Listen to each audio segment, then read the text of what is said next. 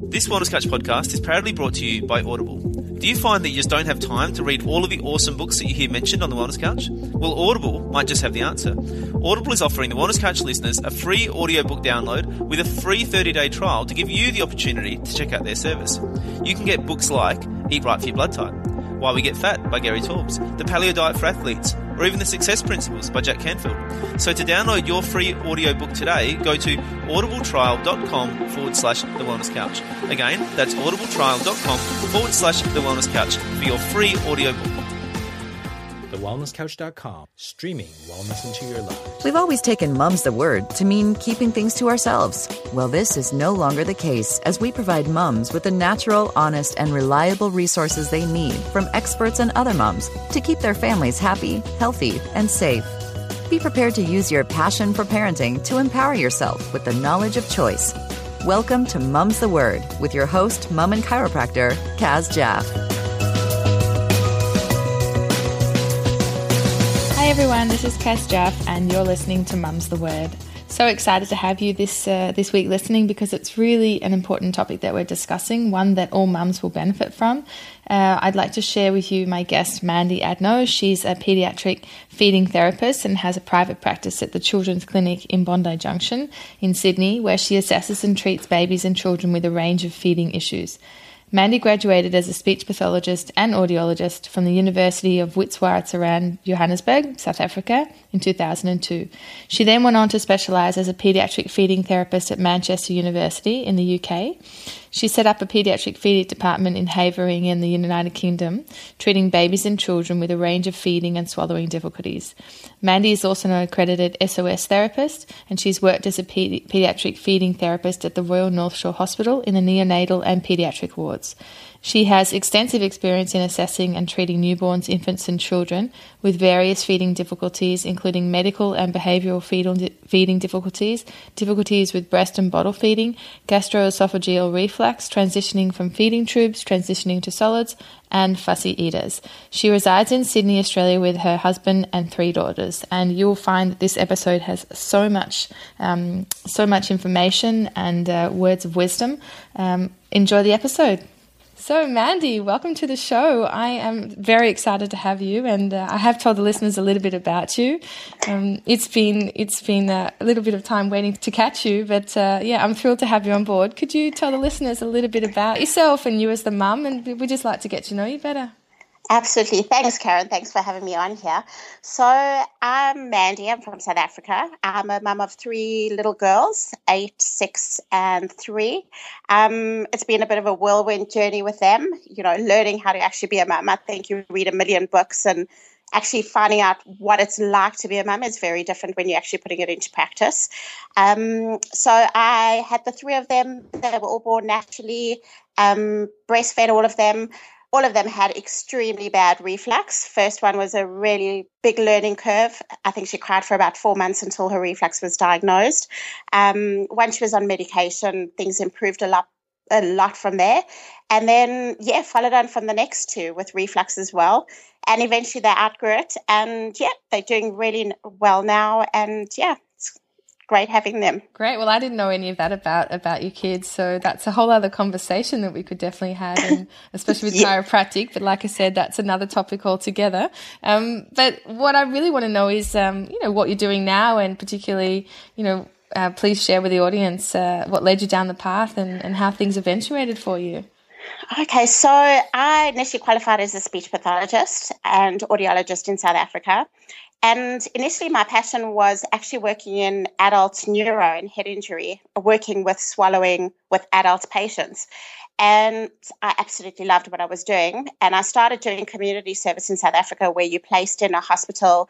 You don't actually have a choice where you're being placed, and you don't have a choice what work you're working in. And I was placed in the pediatric and neonatal wards in Joburg Gen, which is a massive government hospital in Johannesburg. And pretty much I was given babies who were born premature, HIV positive, pretty much anything, and told to deal with them. And if I didn't work with them, nobody else was going to be working with them. Oh, my God. So it was pretty hectic because in uni, the first thing we were told is it's called pediatric dysphagia. unless you're qualified, you don't touch the area because you can cause a lot of damage if you don't know what you're doing. And here I was throwing these tiny little babies with having no idea what to do. So pretty much initially was self-taught. I took out my books, I read, I asked as many questions as I could, found as many lectures that I could to ask questions. And that was a year of insane learning, which was absolutely amazing. We then moved to the UK and I had found my passion. There was no other area that I was going to work in besides pediatric dysphagia. So I got a job in Havering, which is out in Essex, and there was basically not much pediatric feeding offering there. There was no service there at all. So I started off a community pediatric feeding community service in Havering, which serviced part of one of the hospitals there, Old Church Hospital, as well as doing home visits with all the patients over there. And once I looked into it further, I realized that there actually was postgraduate courses in Manchester. And I went off to Manchester and studied further in pediatric feeding and basically specialized in pediatric feeding. And basically since then, I've been attending every course that I can do, from the SOS, sensory oral sequential approach, to feeding, to the Wilbarger approach, which is very much sensory-based as well, oromotor type of therapies, neonatal therapy, basically anything on offer. I make a plan to get there. I think my aim is just to offer my patients the best that they can get, so almost, trying to answer. I mean, we're only human and you can only answer what you know, but I try and answer everything that I can with the knowledge that I have. So constantly trying to better myself. Yeah. To be there for my patients and for the baby. You're clearly passionate about what you do. I don't know where in the timeline the children actually were born, if that was, obviously a mum of 3 and doing all that is, I take my hat off to you just there. But, being an expat mum, I've been there too. And with little ones, and then studying, which I've also done, it's a big challenge. And unless you've been in those shoes, you don't realize how much passion is required to make it work. So absolutely. And where in that story do you move to Australia? Because obviously listeners don't know where you are. You're in Sydney. Yes. So I'm in Sydney. In the east of Sydney. So we lived in London for 2 years and I fell pregnant. We moved to Sydney. I was 32 weeks pregnant. Pretty much my husband's family had moved here and the decision was either to stay in the UK and have a baby there with no family support, or to come to Australia and have a baby here where we've had my husband's parents and family. So I arrived here 32 weeks pregnant and we had, so all of our babies are Australian.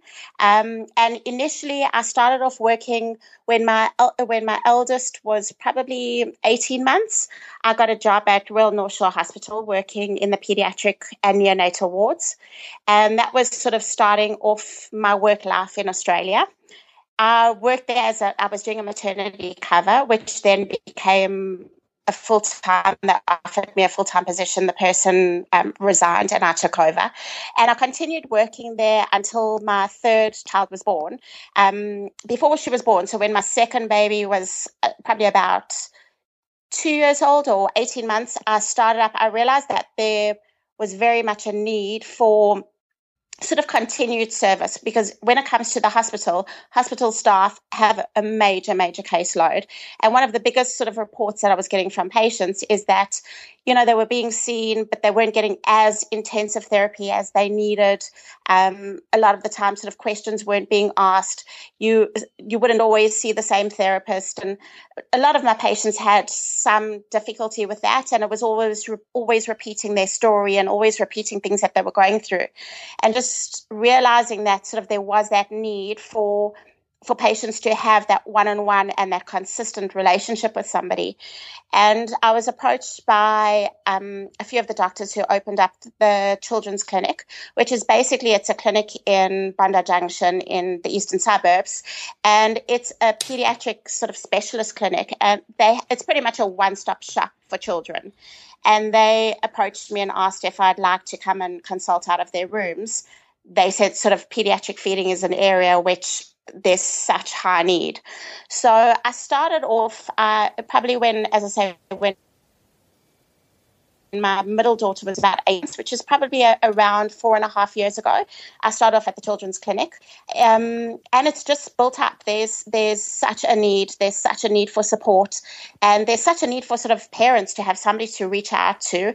And what's great is in this clinic, it's very multidisciplinary. So working with a lot of doctors, working as a team approach, which I think offering our patients the best service. So once I had my third child and she was about a year old, I decided rather to focus on sort of the children's clinic rather than breaking up my time and working part-time at the hospital and part-time at the children's clinic. So that's where I am now, is working there. Sounds like they're very lucky to have you with all this expertise. Thank you. So, I mean, obviously, pediatrics is a large group. You mentioned a little bit of the neonatal. I mean, when we're talking feeding issues or feeding, let's say, problems, I mean, we're talking even just from literally, obviously, breastfeeding stage. Even earlier. Yeah. Okay. Yeah. So even earlier, when we talk about sort of neonatal, talking about premature babies. So babies. Yes. So they don't develop it. A lot of babies haven't developed a suck reflex by the time that they're born, when they're born very premature. So it's basically when we work in the neonatal wards, which you would do if you're working in a hospital, it's assessing babies, seeing whether they are safe to feed. We're talking about feeding orally and deciding sort of how to increase their feeds, how much they can actually tolerate of their feeds, and if they are safe feeding, because we almost think you put a bottle in a baby's mouth and they just, or a breast in a baby's mouth, and they just suck, swallow, breathe. And yes, the majority of babies do, but there is a huge sort of portion of babies that don't have that instinct, or they haven't developed that reflex yet. So, or they might have developed reflex, but they aren't well coordinated. So they'll suck and swallow, and the milk will be going into their lungs, and they'll be aspirating. So as a speech pathologist, our role is basically to assess if they are safe feeders and if they can actually sustain themselves orally, or whether they need alternative feeding, be it, nasogastric tubes or peg feeding, whatever those sort of babies need. So we work with it. We sort of decide if they can feed orally, and then it's up to the medical team to decide what the alternative methods will be to feed them. Yeah. But that's not, I guess, what you're seeing on a daily basis now. No. Out of that sort of hospital setting. Yeah. So let's just sort of talk about, because I want to be able to help mums out there who might need your services and don't even know that there is someone out there to help them, or that they even have an issue. What, I guess, are the signs and symptoms that they should be looking for? And maybe you could break it down to maybe a few age categories. Absolutely. Of what you typically see in practice. Okay, perfect. So what I see with the really young babies, so sort of from birth to around 4 months, is breast and bottle refusal. There could be multiple reasons for that. A big one, which is occurring more and more often, which is a lot of sort of research going into it, is reflux. It affects feeding in a huge way, and you find a lot of fussiness, a lot of going on and off the breast or the bottle, taking minimal amounts, not taking their quota, all of those sort of behaviors. I see a huge portion of that. The other thing is poor weight gain with those babies. So for some reason, they don't have an adequate suck. So looking at changing bottle teats, looking at what's happening with the breastfeeding, how are they doing with their latching. So any sort of issue when it comes to breast or bottle feeding, weight gain, tongue ties, any type of sort of abnormality. So there's quite a few undiagnosed submucous cleft, which is basically a cleft of the palate, but then there's skin that's grown over it. And a lot of the time that's sort of looked over pretty quickly. And once the baby's not gaining weight, as a speech pathologist, we really, really look into the oral cavity and what's going on. So quite a lot of those are diagnosed sort of later on.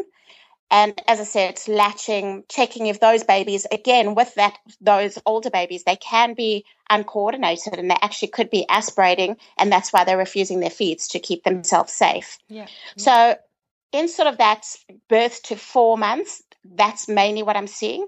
Then from around 4 months to about a year is the whole issue of starting solids, the sort of how to go about starting solids, what is the right way to sort of avoid later fussy eating, because there are ways to, some children do have internal stuff going on where they are going to land up being difficult feeders.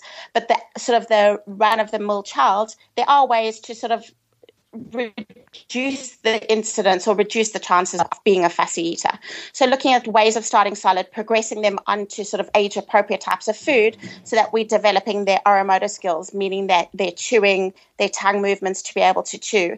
And so in that age group, what I'm finding is a lot of those babies, there is sort of that oromotor skill delay where they haven't developed chewing and they can't manage age-appropriate textures. Now, that's something that I've been really dying to ask you, because, I mean, the supermarket, even just coming back to Australia from home, the supermarket is filled with these soft packs, from squished up. I mean, I know we give our babies mushed up food, but it's just to the point that, they're now holding their own packs for themselves. And I'm guilty of it too, a mum on the run, and here they are squirting their own food into their mouth, and surely the texture is all the same at this point in time. Yeah, and, absolutely. This has to be something that you're seeing. And maybe you could explain a little bit of the problems that could lead to. Absolutely. So it's a huge issue in terms of oromotor development, and as well as sensory development. So we have a huge issue with it. First of all, the packet food, always the texture, as you said, the texture is always the same. If you buy apple, pear, and cinnamon, the apple, pear, and cinnamon will always taste the same. The texture will always be exactly the same because it's machine made. So basically, it's teaching babies to always expect, if they smell something, they expect the texture to be the same and they expect the taste to be the same, which in reality, food is never like that. You can eat a green apple today and it will taste completely different to a green apple tomorrow. And they're not actually developing their taste buds adequately because they're always getting the same tastes and the same types of textures. So, and then you're also getting the smooth. And as soon as there's any sort of lumps or bumps, they're gagging on those lumps or bumps because they don't expect it and they don't expect it to be there. So we're finding that a lot of the mums are actually keeping babies on these smooth purees because they're taking it, and mums are always worried about how much their kids are eating and that they're gaining weight adequately. So they're giving them these smooth purees, even though it's sort of detrimental to their feeding in the long term. The other issue is, one of the biggest things that we say is playing with your food is about learning to eat your food. So exploring your food is a way that babies learn to eat their food. If you think of a baby, they crawl along the floor, they'll pick up a stone, they'll pick up leaves, they pick up everything else, and they'll feel it in their hands, feel that it's safe, and then put it into their mouth. And one of the biggest complaints that I get from the mums that I see is that my babies will pick up a bug from the floor and eat it, but they won't pick up food. But for them, food is coming from a pouch, and they've never had the opportunity to actually explore real food. All of a sudden, real food's put in front of them, and they're told, well, you can't play with your food. And they've never actually had that opportunity to stick their hand in a bowl and mush with the purees and mess it all over their face. And that's sensory exploration and sensory sort of playing with food is all about learning to eat their food. So they sucking food out of these pouches. They don't know what real food looks like. They don't know what color, actually. What color? Absolutely, absolutely. And they start identifying food by the packaging rather than what food actually is. Yeah. So they're missing out on that whole opportunity to actually explore food. Even if you think of sort of, it doesn't have to be necessarily a homemade puree. As you said, you're a mum and I'm a mum, and we've all relied on those purees, which is fine. But as long as they're having a combination of those purees from the pouches, putting it into a bowl, giving them a spoon so that they can mess with it and they can explore it, as well as having foods on a combination, not just relying on them. And the other thing is those pouches are very low in calories. So a lot of mums are so focused on how much their babies are eating, but realistically a baby is going to be getting more calories from an apple that's been pureed down compared to a pouch of that apple, pear, and cinnamon, which has got a minimal amount of calories in it. Oh, that's a good point. So I mean, what is really, I guess, in your work classified as fussy eating? Because I'm sure every mother thinks they've got a fussy eater. Yeah. Absolutely. Me included. Yeah. So, I mean, there is normal fussy eating, and all kids do go through a stage from around 12 to 18 months to about 3 years, there is a peak in what we call neophobia, which is a fear of new foods. And they generally aren't that keen to sort of venture out from foods that they don't really know. What I would classify as a fussy eater is a child that has less than 20 types or 20 foods. So talking about, a white bread would be one, say a crumpet would be another one, an apple is another one. So actually counting individual foods. If a child has less than 20 foods, they're considered a fussy eater. If they're basically taking out an entire food group. So one of the biggest complaints that I get, or one of the biggest reports that I get, is the kids who are not eating any type of meat or any type of protein, it's on white food diets and stuff like that. So it's excluding an entire food group from their diet. The other thing is that kids tend to food jag, meaning that they'll find something that they like. And I think we do it as adults as well. We'll find a food that we like, and they'll eat it, and they'll eat it, and they'll eat it, and eventually they'd rather starve than eat that food again. In sort of a normal picky eater, or in a normal, if you can call it a normal eater, they'll replace that food with something else. So they'll kick that food out of their diet, but they'll find something else to replace it with. With a true picky eater, they'll kick that food out of their diet, but they don't bring in a new food. So over time, their diet becomes more and more restricted. And do you tend to find that they will be related to a certain texture then? Definitely. So looking at color is a big thing. Picky eaters generally will stick to one color type of food and one sort of texture as well. So either going for the crunchy food, or they might be going for sort of the soft, mushy types of foods. It depends on often what the underlying cause of their fussy eating is, whether it's a sensory base, and then you do find that they're going for bigger flavors and crunchier types of foods, or they're going for very bland and very mushy types of foods. Where they don't have to chew at all, basically. That's exactly it, yeah. And if it's an oromotor delay, meaning that they don't have adequate chewing, they are going to go for the easier to eat foods and foods that they can just suck to swallow rather than them having to chew it. Yeah. And what stage, are parents or should parents be bringing in a child like this? Obviously 20 foods, that's a clear cut, sign we need to take action, but are there, typical ages that you see, or is it the whole gamut? I think pretty much looking, if we're going to put an age range on it, around 12 months, if a baby isn't eating sort of what we would be eating as adults cut into smaller pieces, I would say that's a concern. So I'm seeing a lot of 12 months that are on purees. And that's a major issue because they haven't developed those oral skills that they need, that chewing that they need. And there are critical periods for them to be developing chewing. And the longer you leave it, the harder it is for them to actually, before they would actually learn it. Once you leave it and it's late, they actually have to be taught how to chew.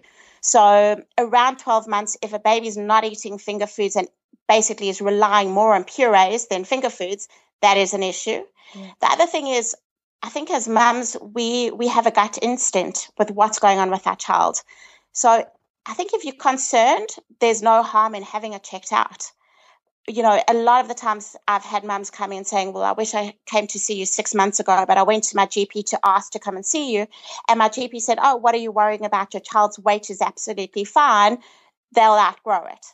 But at the end of the day, when we know as mothers that something is going wrong, my advice is rather have it checked out and ruled out, because the earlier you deal with things, with everything, when it comes to speech, the earlier you deal with things, early intervention is key to sort of improving things and making the improvement sort of a much easier path. I absolutely agree with that. Yeah, definitely. From a chiropractic point of view as well, I'm sure. Yeah. So definitely, I think listening to your gut, that if you are concerned, as I say, pushing for them to be assessed.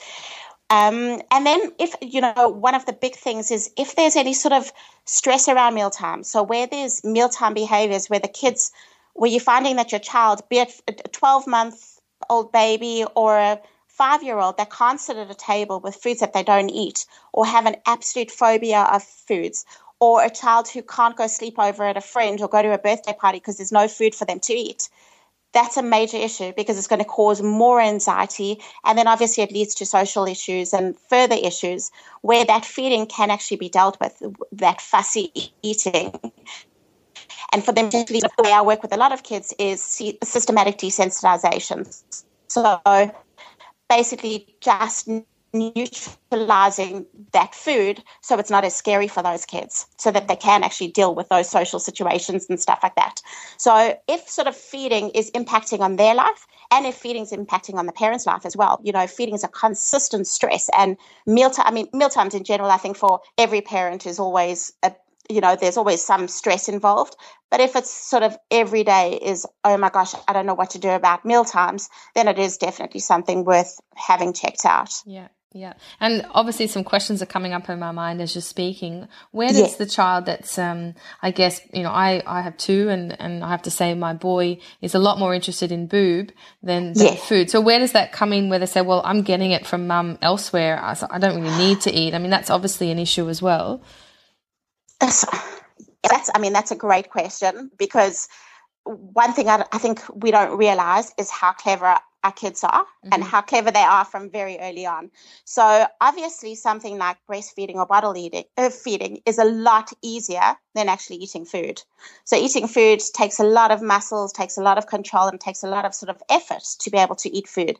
It's much easier to start breastfeeding or bottle feeding. So one of the biggest things is, it does start changing around 9 months. Food is more important than their milk. So what we want to do is try and break it up. So if a child isn't eating an adequate amount at a mealtime, try not fall back onto breast or bottle feeding to fill them up because you're concerned. Because they're very going to quickly learn that, okay, well, I'll eat a minimal amount of my food because then I'm going to get the breast or the bottle. And I'd rather fill myself up on that because it's a lot easier. Yeah. So what we start doing, from around 6 months, you need that foods. So it does start becoming important for them to be eating solids. And if they're just relying on that breast or bottle feeding, what we try and do is space things further apart. So, they'll have their milk and then they'll have a solid feed, or they'll have their finger foods or whatever they're going to be having. But then if they don't eat an adequate amount of those solid foods, you wouldn't go and top them up with milk or breast or something like that, because you're concerned about their calorie intake or how much they've actually sort of taken in. Because as I said, they very quickly learn to choose the breast and bottle over finger food or eating solids. The path of least resistance. So yeah, absolutely. And also what comes to mind, of course, while you're speaking is, you are a speech pathologist. And so when most people hear speech pathology, they think, obviously speech or speech delay or pronunciation. Now I can imagine if you're actually not able to move food around in your mouth and chew it, that you're not actually able to form proper sounds and pronounce words correctly. There has to be a link as well. Absolutely. So, the reason why speech pathologists do pediatric feeding is in South Africa, and as far as I know, Australia is the same. We do head and neck anatomy. So we do sort of dissection and everything of the head and neck, and we have an understanding of all the muscles, and basically the muscles of mastication or the muscles of chewing and swallowing are a lot of the same muscles that are used for speech. So our understanding goes down to sort of what muscles are moving, what muscles, where there's a weakness, and what sort of things it's going to affect. And obviously when looking at a child's chewing or swallowing, we can see, what muscles aren't working adequately. And then, as you said, if there is sort of that oromotor delay and they're having difficulty moving their tongue around their mouth, it can impact on speech sound production and all of that sort of stuff as well. Yeah. Yeah, no, yes, they do head and neck here, and you've made me have visuals of my days in the anatomy lab. So thanks for taking me back there.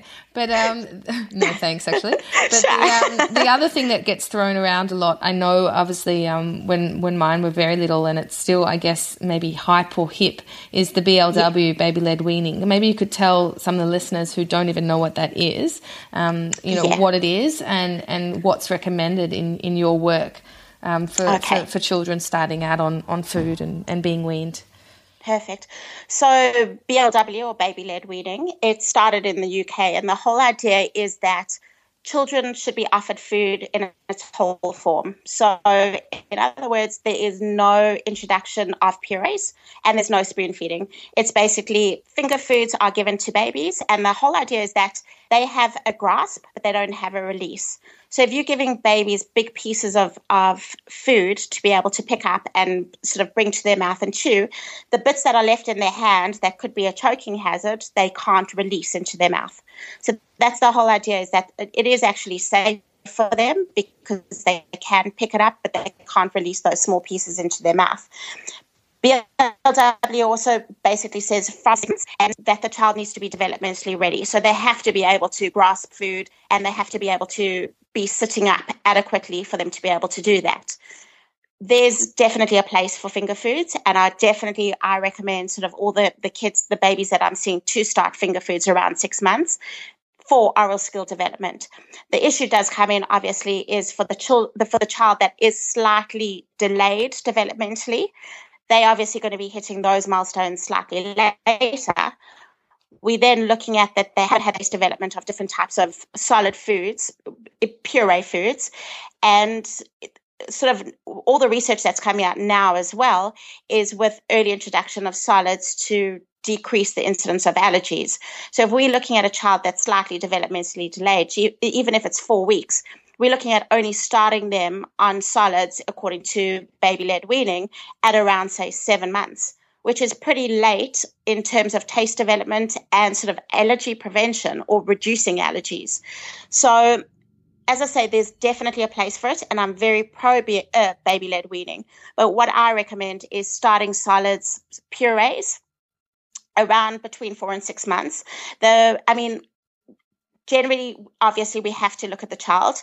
The NHMRC still recommends in Australia starting solids basically at 6 months or just before 6 months. But what we're finding as speech pathologists is that little bit earlier, and all the allergy research is coming out, starting solids slightly earlier is reducing the incidence of allergies. It's also giving them that taste exposure and basically teaching them how to move their tongues in different ways. And then obviously working with developmental levels. So generally what I recommend is starting with purees and then introducing finger foods as well, so that they're getting a combination and they're working on their oral skills at the same time with both types of foods. And then maybe you could just say a little bit about the gag reflex. Yeah. The gag response, because I know that's one of the biggest fears for parents starting with the BLW is just the fact that, they're not going to end up, holding their baby upside down and whacking them. Absolutely. So, one of the first things I go through with parents is a gag is not a choke. Gagging, when we work with newborn babies, the first thing we actually do is we a gag. We would never, ever feed a baby who doesn't have a gag reflex. Because basically what it does is if something hits the back of a baby's throat, it immediately closes off their airway to protect their airway from the food going down into their airway. So as I say, from a newborn baby, they have a gag reflex, but what happens is it's more anterior, or it's closer to the front of their mouth when a baby's born. And as they develop and as they get bigger, their gag reflex moves further back. One of the biggest problems is with babies who have been left on purees for too long, or babies who have had reflux or sort of negative sort of experiences around their mouth and associated with eating. They do get a hypersensitive gag, meaning that the gag comes closer to the front of their mouth, and anything that touches that, anything that's going in their mouth, they will gag. But as I say, that's not choking. And one of the ways to reduce or sort of normalize a gag, which as adults we all have a gag, and how to normalize it and push it back is basically using finger foods. So basically keep stimulating it like any pretty other much. Reflex. If you want it to be inhibited, you just that's exactly it. Yeah. That's exactly it. So we don't want to inhibit it, but we want to normalize it. Okay. Meaning that we want to move it further back in our mouth. Because, as I say, even as adults, we need to have a gag as something that protects our airway. Different primitive reflexes then. Yeah. Absolutely. Yeah. Absolutely. Okay. I mean, yeah, there's so much information here. And, you know, what are some of the big tips that you would say to avoid the fussy eating? Obviously, you said mix it up a little. But, you know, obviously the mum who's sitting there going, oh, I've got a baby in my belly, or we're about to start soon, you know, I've got a, 3-month-old, 4-month-old, you know, what are some of the big tips that you advise clients or patients to introduce or not introduce or, yeah. Yeah, so I think one of the first things is it needs to be fun. I think, as mums, it can be such a scary stage starting solids, and it's something so sort of daunting, but you've got to look at it that your child's picking up on those stresses, and you've just got to enjoy it and go with it. That's one of the biggest things is if you're stressed, your baby's going to be stressed. The other thing is if your baby doesn't like something, give it to them again. They don't have definite likes. They don't have the neurological pathways set down for different tastes. So if you give them avocado today and they spit it out and they gag and they seem like they don't like it, offer it 3 days later and then offer it 3 days later again. And basically over time, they do learn to acquire different types of tastes. They do say that it can take up to 14 times to acquire a like for a new food. So it's important, so many times I see babies and the mums have said, oh, well, they hate this food and they've given it to them once or twice. Just keep reintroducing it and keep giving it to them. The other thing is trying in the other way, if you find it that there's a food that your baby does like, don't give it to them every day or, give it to them every third day again so that they don't get stuck on that food and start refusing any other type of food. And just exposure. Exposure is key. And, one day giving them carrots that are cut in battens, steamed carrots cut in battens. The next day give it to them carrots in rounds, exposing them to different colors, to different flavors, to different smells, because we all do have our preferences.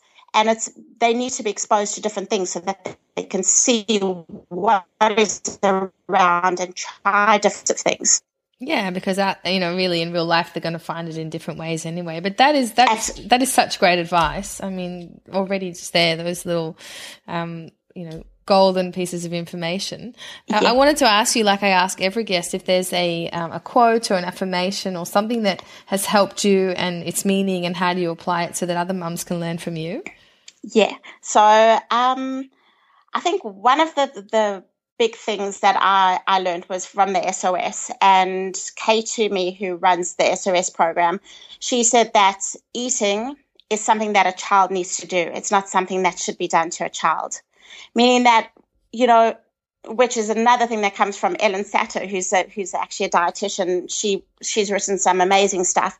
Her whole thing, which ties in all together, her whole thing is that as parents, our role is to decide when our child's going to be eating, what's going to be provided, and where our child's going to be eating. And for our child and our baby, it's their decision to decide what they're going to be eating and how much they're going to be eating, which all ties in with the SOS as well and with Ellen Satter, meaning that kids have an internal drive to eat. If they're not eating, it's not for us as parents to go and force them and to try and get food into them any way possible. If they aren't eating, there's a reason why they're not eating. No human being actually chooses to be hungry or chooses not to eat. Yeah. And I mean, it's internally I lost you there a little bit, but the video cam, I think. But in my experience, I've seen that they can go on a little while on a little bit of air. Yeah. And it's something I've found that other parents have agreed with me that whole year, I don't know how they grew, but they grew and they hardly ate anything. We don't actually need that much, it seems. Well, it's also important to remember that kids eat almost as a roller coaster, babies and children. So they'll eat sort of one meal really good, the next meal not great, the next one terribly. And it's pretty much when I ask when the kids come and see me, the parents bring in a 3-day food plan. And one day can be good, the next day not great, the next day absolutely terrible. And that's the way that they do eat. So kids do have ups and downs. Within days and within weeks, they have ups and downs, and that should be expected. And, when they are having a down day, trying as much as possible not to put that pressure and sort of forcing them to eat, because a lot of the time it's very counterproductive. Yeah, can backfire. So, Yeah. I mean, this podcast, Mum's the Word, is really about sharing the secrets that people used to hold for themselves and say, Mum's the word, keep it to yourself. You know, this is all about us being in community around the globe. We have the same, desires and struggles and worries and concerns, and we're really not that different. On this topic, because we're not, on this topic, I always ask the guests as well, maybe to share so that we can learn from you as well, not just the highs, but maybe where something was a little bit challenging for you, whether personally or even professionally in your work with babies and children, and what did you learn, just so that we don't have to reinvent that wheel. Yeah. I think personally, hard things are living away from family, not having my mum around and stuff like that, which it's very hard to deal with. It's, sort of living, without your mum is pretty hard. Thank God she's here, but she's far away. I think professionally, I think the hard thing is I'm only human, and I am always trying to sort of give the best advice to my patients. But I think, sometimes I look back and I think, should I have done that? And there's always, I'm constantly thinking and constantly analyzing what I've done and what I've advised and stuff like that. And, sometimes when I first started off, I think it has been a huge learning thing where I've given advice and I think, oh my gosh, looking back now, I should never have done it. But, as you say, we're all human, and, just trying to learn. And I think it's forced me to read and research and just keep up to date with absolutely everything to make sure that I am offering the best and trying to avoid what I did do when I first sort of qualified. I mean, thank you for that honesty. I mean, that is just, I think we all have that. I mean, I of course it all comes with experience, and we call it being in practice for a reason. So, you graduate and it's all theory, and then suddenly you have a child, and, it's, of course, time helps, Absolutely. Absolutely. As long as you come from the good space and the right intent, and don't do anything dangerous, as you said. That's exactly it. Yeah. Keep in with what you know, and if you don't know, rather say you don't know, then try and deal with it. Yeah. Yeah. And what would you share if you could go back in time to tell either yourself, the pregnant mum, or with the newborn, or even just those mums listening? What would you share with them about maybe as it relates to feeding, but even just as a parent and parenting experience? What would you share? I think the biggest thing is just enjoy every second. Each stage has its trials, but each stage has its joys. And it's just, you look back and it goes so fast, and you want to go back and capture those memories. And yes, there's stressful situations, but you almost just want to take it all in, the good, the bad, the ugly. It's so cliche, but it's so true. But it is so true. It is so true. Yeah. And it's, I think that's the biggest thing, when you are going through those difficult times, which, as I say, with my first, I went through a really, really rough time with her. But looking back, it was her, and it probably has shaped the person that she is today, and stuff like that. I think just taking it all in and just, Yeah.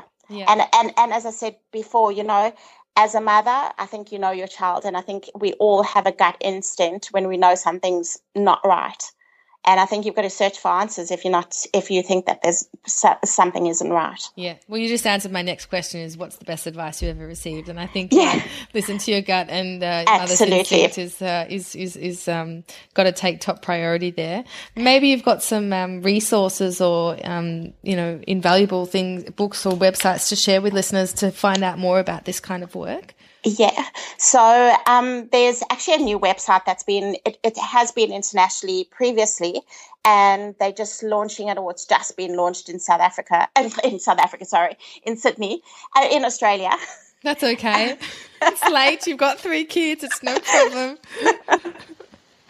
We can all laugh. It's fine. It's the mummy language. It's called Absolutely. So it's called Feeding Matters, and it basically, it's a sort of a support website. It's got a lot of links with regards to feeding, different issues around feeding. And it's really, really good. It's a sort of a support line for parents, which is, an online support line for parents and for information. Okay, it's really, really good. And any books or anything that you've found? Yes, I mean, there's a book that's come out quite recently called Helping Your Child with Extreme Picky Eating. It's by a speech pathologist and a dietitian, as far as I know. The speech pathologist is Jenny McLachlan. And it's an book, a collection of SOS, which is sensorial sequential, as well as Ellen Satter's principles, where she talks about being competent eaters. And it combines the two, sort of how to work with sort of picky eaters. And it gives some really good advice for parents to be able to use. The other one is Sensational Mealtimes, which is, she's actually Australian, Gillian Griffiths. She does a workshop as well, and it's really, really a great resource, and it gives some really good advice. Well, that's a lot. Great. And obviously, how do I know that a speech pathologist, knows what you know, or is there an association, or is there something that is a seal of trust? So, we do, as a speech pathologist, to be able to practice, you have to be registered with Speech Pathology Australia. And they do have a website, which is SPA, I think, .com.au. And on there you have all registered speech pathologists. Obviously, the thing is that in undergrad training, not everyone, you get the basics of feeding, you get the real basics. So, in terms of, I think people are pretty good referring on, because people don't really dabble in feeding if they're unsure of what to actually do with feeding. Yeah. So I think generally, if you, from experience, if you contact a speech pathologist and they're not really up to scratch with feeding, they generally do tend to refer on. Okay. Yeah. Good advice. So, okay, well, that lends me to my next question, of course, before we say goodbye. How can we reach you and find out more about the work that you're doing? So I work at, as I said, the Children's Clinic in Bondi Junction, and I have a web page, which is www.sydneyfeedingspecialist.com. Mm-hmm. I also have a Facebook page, which is Mandy Adno Feeding Therapist. Or otherwise through the Children's Clinic. The email address there is www.thechildrensclinic.com.au. Okay, great. That's enough ways that we can catch you. So thank you so much for. I could actually go on speaking about this for a long time, and I think you could too, with all your passion. And maybe that's something we can think about another topic together. But it's been an absolute pleasure. As I said, it's been a little bit tricky to catch our schedules to work and sync together. So I'm grateful to have you on here, and to be able to make sure that we share this with the listeners as well. So absolutely. Well, thanks so much for inviting me. It's been great. Yeah. Thank you. Okay, all the best. Bye. Thanks. Bye. Thank you for joining us on this episode of Mum's the Word. Please remember to subscribe, rate, and review us on iTunes, and join us on our Facebook page to help us share the message to more mums all over the world. We look forward to having you join us again next time, here on your trusted source for all mums everywhere, Mum's the Word.